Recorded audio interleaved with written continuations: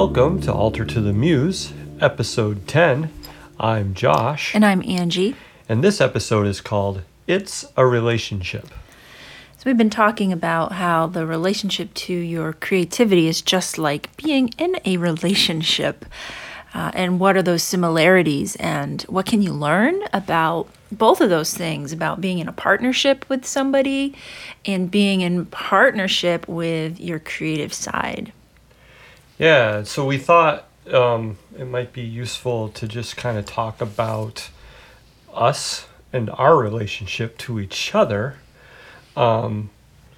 because being in a relationship with yourself creatively is very similar to being in a relationship with another person.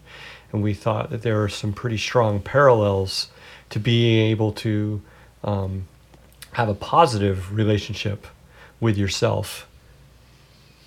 Yeah, so we have been in partnership with each other for a long time. Actually, we are coming up on 30 years of a partnership with each other. Yes. And you'd think, well, we're not that old. I mean, I'm turning 45 this year, and Josh is turning 47. So wait, how old were we when Because 16 is how old I was when we started. Yeah. And it was like a month and a day before your 15th birthday. So we tell people that we started dating when I was 16 and you were 14, and that sounds a lot worse than it really is. Now that we have daughters of our own, I was like, when they turned 14, I was like, oh man. Yeah, so we have been in partnership with each other for a long time. We'll be coming up on, I think it's 23 years married. Yeah. But 30 years together. And so certainly the people we are now is not the people we were 30 years ago. But the relationship is what we want to focus on, and maybe just some ideas about relationship and partnership.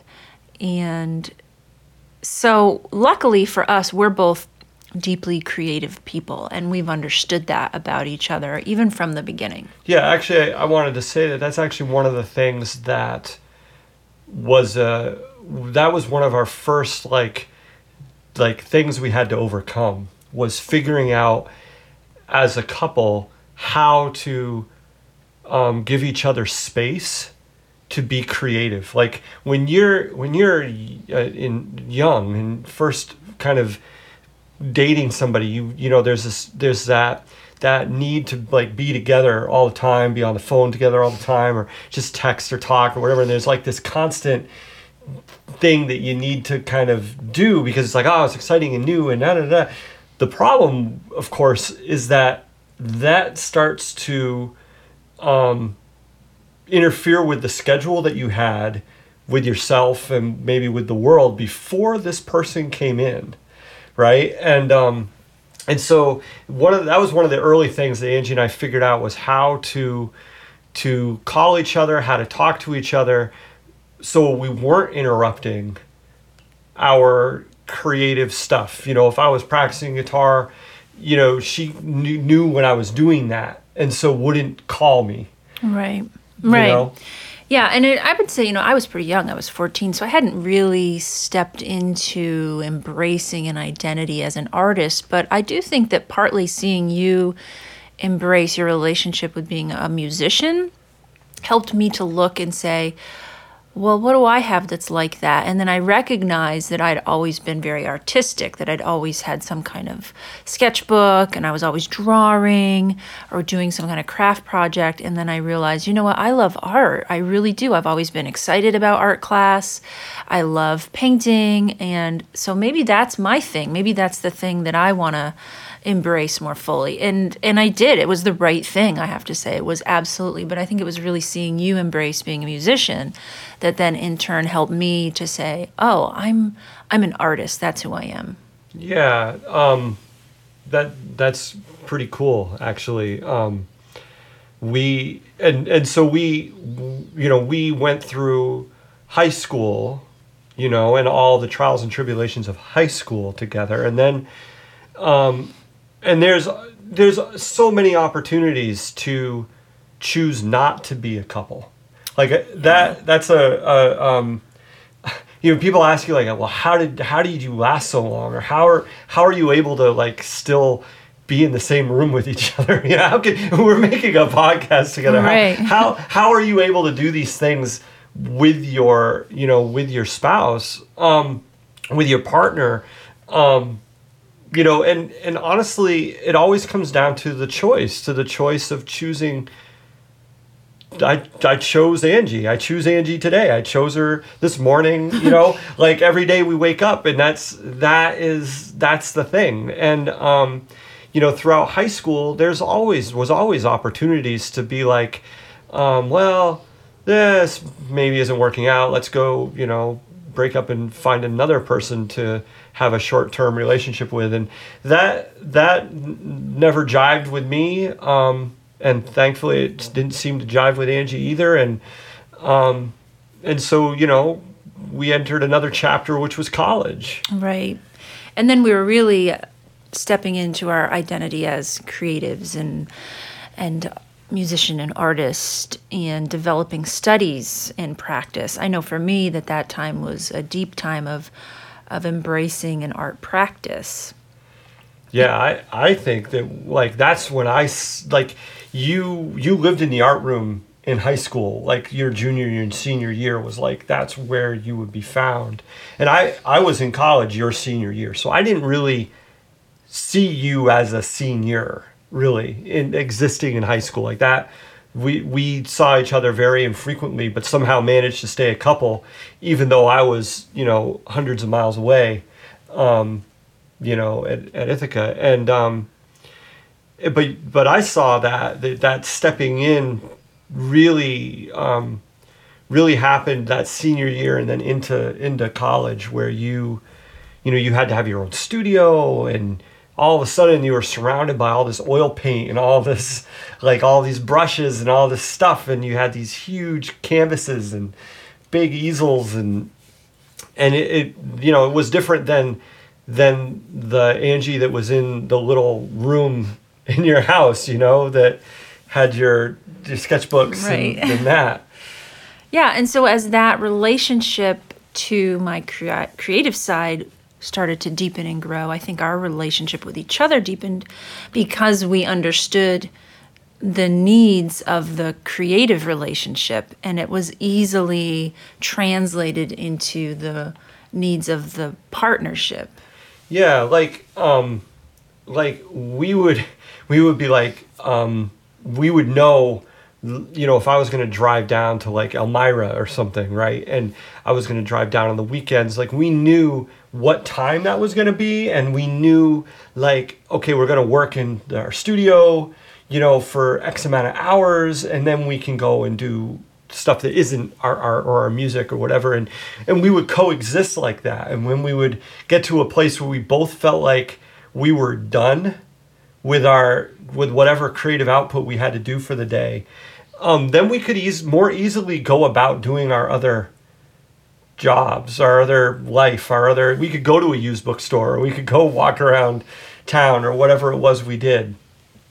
Yeah, I think so. Yeah, I mean, it's kind of interesting because it's really talking now and looking back on, I see how that creative relationship really informed our relationship together. But I think there's still a lot of important lessons that can be learned from the needs of any relationship, even if you're in partnership with somebody who is not identifying as a creative type. The needs of somebody embracing their own creativity and the needs of a partnership relationship overlap. Like there's a lot to be learned between those. So we're hoping that you can ponder that and maybe nourish a relationship with somebody else and reflect on how you can grow your own creative relationship.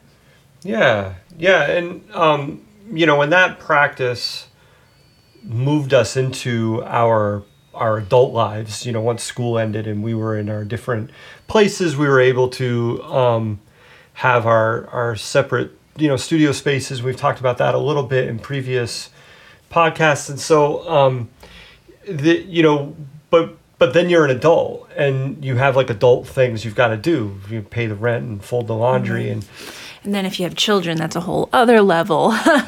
but those needs don't change, right? Not at all. And so, if you're going to cultivate a partnership with somebody, a relationship with somebody, you need to make time for the relationship, right? You need to say, well, this is the time where we're going to spend together. This is the time that we're going to go out. So you and I, we've always sort of fit that into, we have dates. I would say that we don't have a lot of dates. we don't do lately. We don't do dates quite the same way that maybe other people think of dates. Right. No, our idea of date is let's go grocery shopping together. And it's always been that. Even when we were in college, we would be like, let's go pick up a few things for dinner tonight. And we would just go. And that was, I don't know, it satisfied our need for a date, Yeah, I mean, we didn't need to go to a candlelight restaurant. We didn't need to get all dressed up. We didn't need to go see a movie or anything like that. We'd be like, oh, we've got $10. Let's go to Wegmans or Tops and see what we can buy. Right. But, it's still making time for each other. And so, maybe that's just sitting together in the evening and watching a show together. Whatever it is, there's time that's considered sort of the relationship time. And so you need to have that to have a partnership work. You need to do that to nourish your creative relationship. You need to be very consistent with the time that you give to that creative pursuit. Yeah, if you're wanting to become better at some kind of creative thing, you need to spend time doing it. And if you don't carve out the time to do it, then it'll always be something that you wish you did. And so that time is critical. It's critical. And we talk about having, that it's difficult sometimes to feel like you have time. It's like, oh, but I've got to do X, Y, and Z. But we also know that, we can sit down and watch an entire season of a show, in a block of time on Netflix. And it's like, so there's time, and then there's prioritizing the time and saying that I am going to make this specific task a priority. It's like what we're doing with this podcast right now. We sat down and said, today at this time, we're going to sit in front of the microphones and we're going to talk. Right. And it's kind of like an appointment. And you have to think of your date times, or you going out on a date. Those are appointments. And the time that you get into your creative space to make things or to ponder, that's your appointment with your creative self. And you really need to devote yourself to that. Yeah, I mean, there are times when, Angie has her yoga teacher training and her year kind of planned out. Oftentimes, a year in advance. I can know the weekends that Angie's going to be teaching, and there are months where, and this is why I like a visual calendar, not the calendar on the phone, is I can see where Angie's teacher trainings are, and then if I'm getting called for wedding gigs or something like that, if there's a magic weekend where she's not teaching and I'm not gigging, that I'll write on the calendar that this is a booked family weekend. And that nothing can get scheduled there. I'll do that for myself so I don't accidentally, someone calls me up and says, hey, can you play X, Y, and Z? I don't go, oh, yeah, I can do that. That weekend's open. It's like, yeah, but then we don't have any time for each other. Right. We don't have time to be as a family with our girls going somewhere, doing something. So scheduling that time, making that time a priority, is crucial. It's crucial. Yeah, and if we didn't do that, with our work, we can really fill up our free time, our weekends, our evening time. So that's really a priority. And you can do the same thing with your studio time. You can say, this is when I'm going to get into the studio and I'm going to do this thing. Yeah. And, I'll often say, I've got to do, let's say I've got to do recycling on Saturday, I might decide I'm going to do recycling first, and then I've got it all done, and then I can spend the rest of the time in my studio. But I might also say, I'm going to spend 2 hours in my studio and then I'm going to go recycle. Right. That's prioritizing. That's the prioritizing. Yeah. And that's your choice, right? You prioritize your choice. And I think it's important that, in a relationship, you prioritize the relationship. That's your first choice. Like we said, you wake up and you choose that every day. And it's the same with your creative practice. You're prioritizing the choice to do that thing there. And I think the priority is when it's first on the list, then it gets done, right?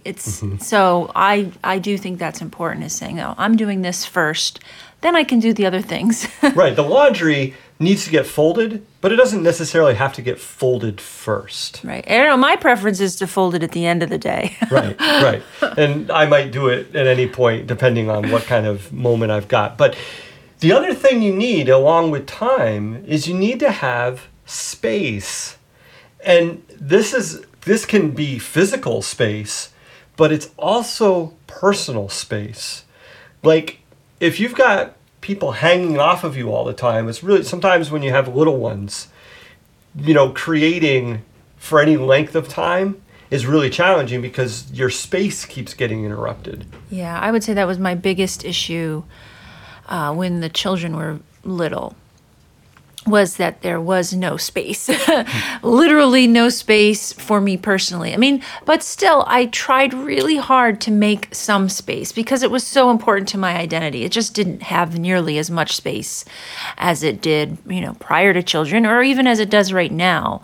So it's space, which is also translates to time, but it's physical space too. It's like having a room, having a table, something that's devoted.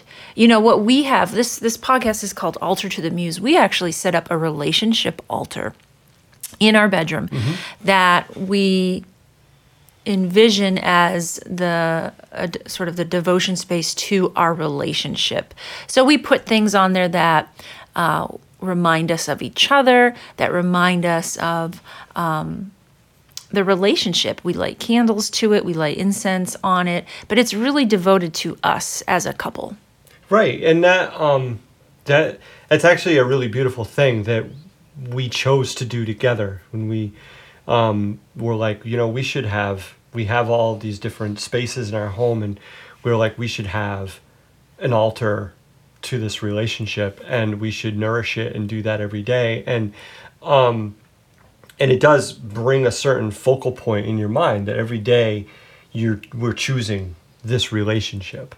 And having just a little corner in your home where that exists can be really powerful, testament to you and your creativity, you and your partner, you and your family, however you want to create a little altar for yourself, that can be a place where you can go and have a practice. And it doesn't have to be an extensive practice, a couple minutes. Right. I mean, I consider the relationship altar, it's, like I said, it's just a corner in our bedroom where we have candles and statuary and little objects. And every day, Josh is actually pretty good at this. I think he gets to it first. He lights the candles, he lights the incense on that altar.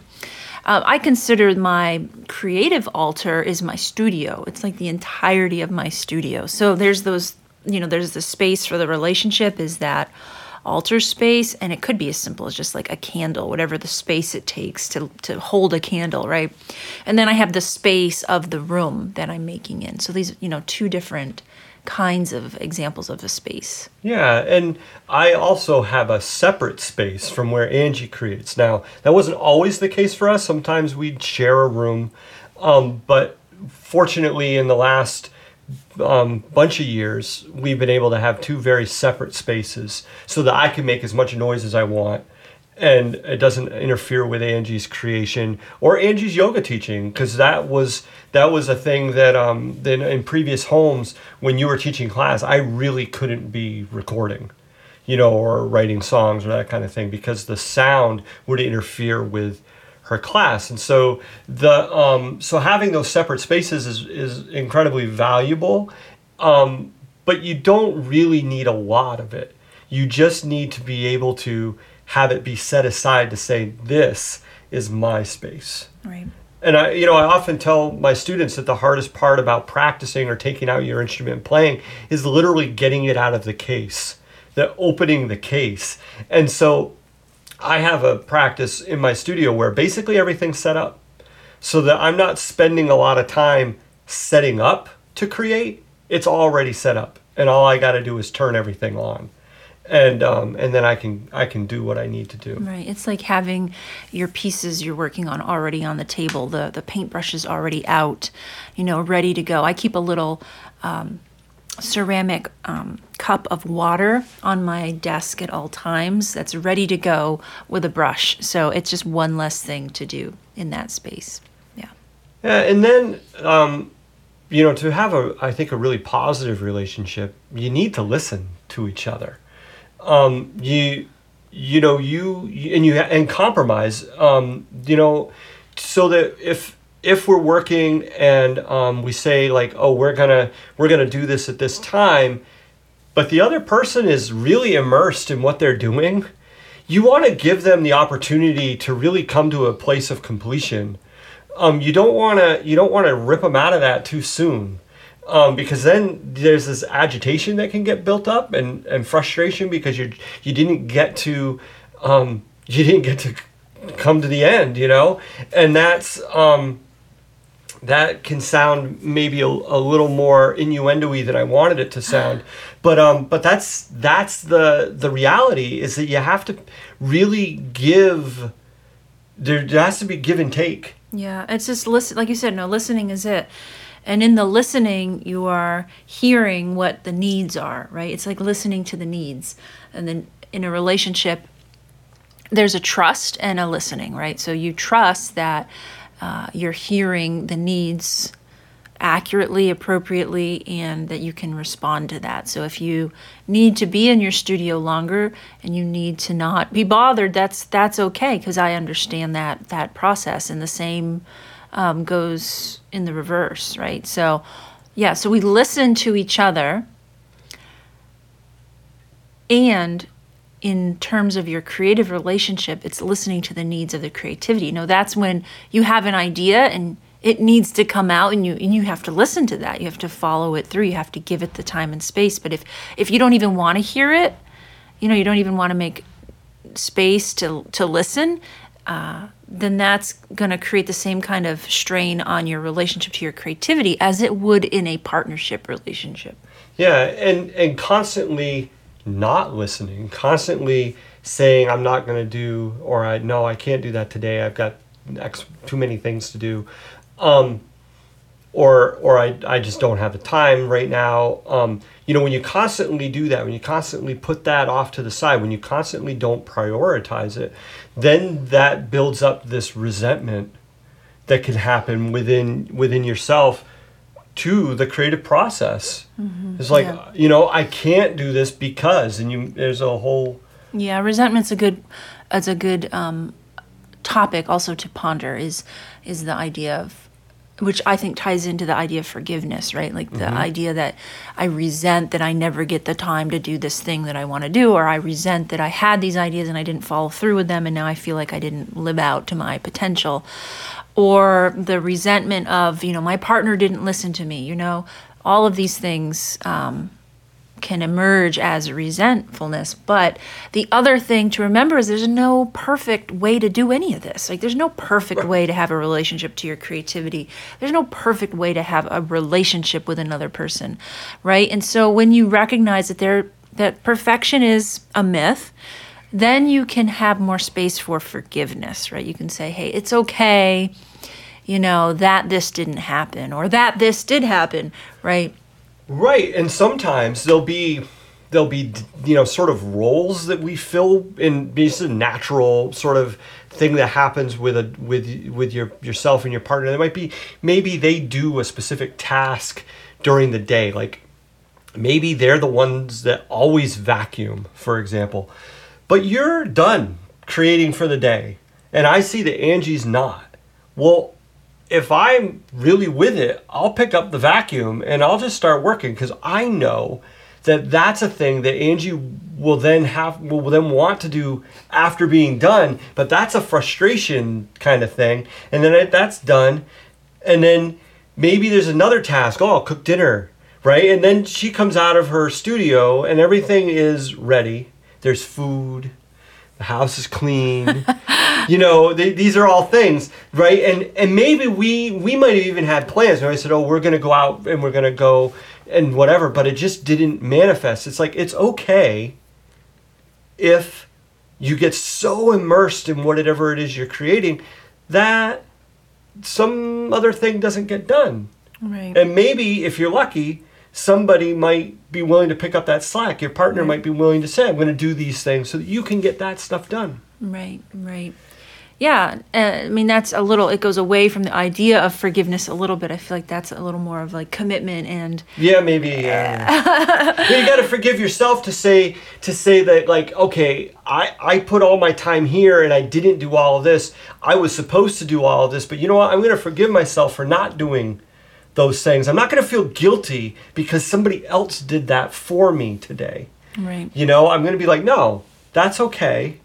This is fine, because 2 days from now, I might be returning the favor. Right. And so that's you're right. I'm not really doing a good job at being forgiving here. No, I just got off topic there a little bit. But no, it's on topic though too, because what we're talking about is that idea of an imaginary perfection, either in the relationship or in the creative practice. So, and that just doesn't exist.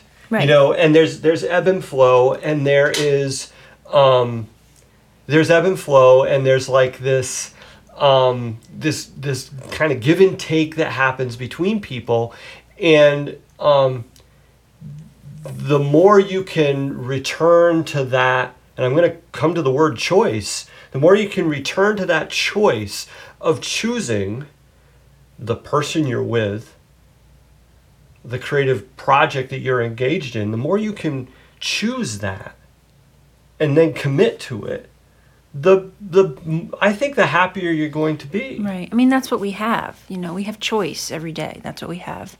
Yep. And so you have to decide, what are you going to choose? You're going to choose this relationship. You're going to choose this creative path. And I think really the gems are in the long-term commitment. Oh, I agree. It's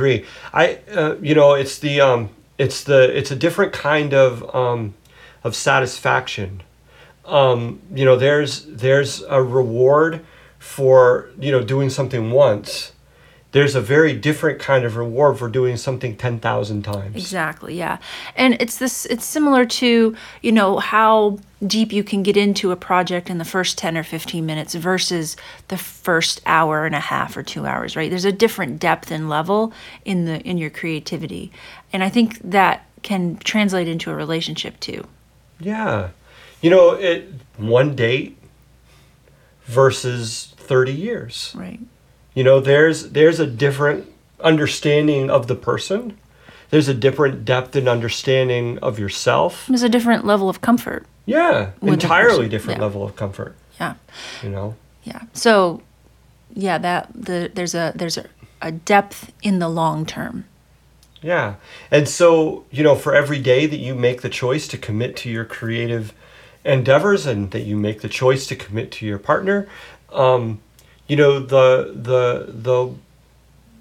long as it's a healthy relationship, as long as it's not, kind of an abusive thing, you don't want to commit to an abusive relationship over and over and over. But, I don't want to get off topic again, but it isn't always rosy. Right. But I think you're on topic, because if we're doing these other things, if we're giving sufficient time and space, and we're listening, and we're committed, and we're forgiving, like, then those are like the foundations of a healthy relationship. Yeah, and it's two-sided. That I listen, to Angie, but Angie's listening to me. Like, it's not a one-sided. Right, it's not a one-way listening. Yeah, it's not a one-way listening. It's not a it's not a one-sided relationship. It's a partnership. Right. And that partnership includes our creative endeavors. Yeah. in many ways, like we said earlier, it was in many ways it kind of gave us a framework for how we were going to interact with each other, as we got older. Yeah. So I think our dedication to our creative pursuits has helped our dedication to our personal relationship. Yeah, I would agree with that 100%. Yeah. So ponder the idea of relationship. What is your relationship to your creative side? If you're not in a partnership, it doesn't mean this conversation isn't for you, because you're always in relationship with yourself. And so these same things apply. Yeah, and you and take the time to give yourself space, to listen, to make a commitment to yourself, to give yourself forgiveness, and to give yourself choice, that you constantly choose yourself. Yeah. I think that's a good place to close that. And then that's what we're going to do. Everyone, thank you for listening to us here on Altar to the Muse.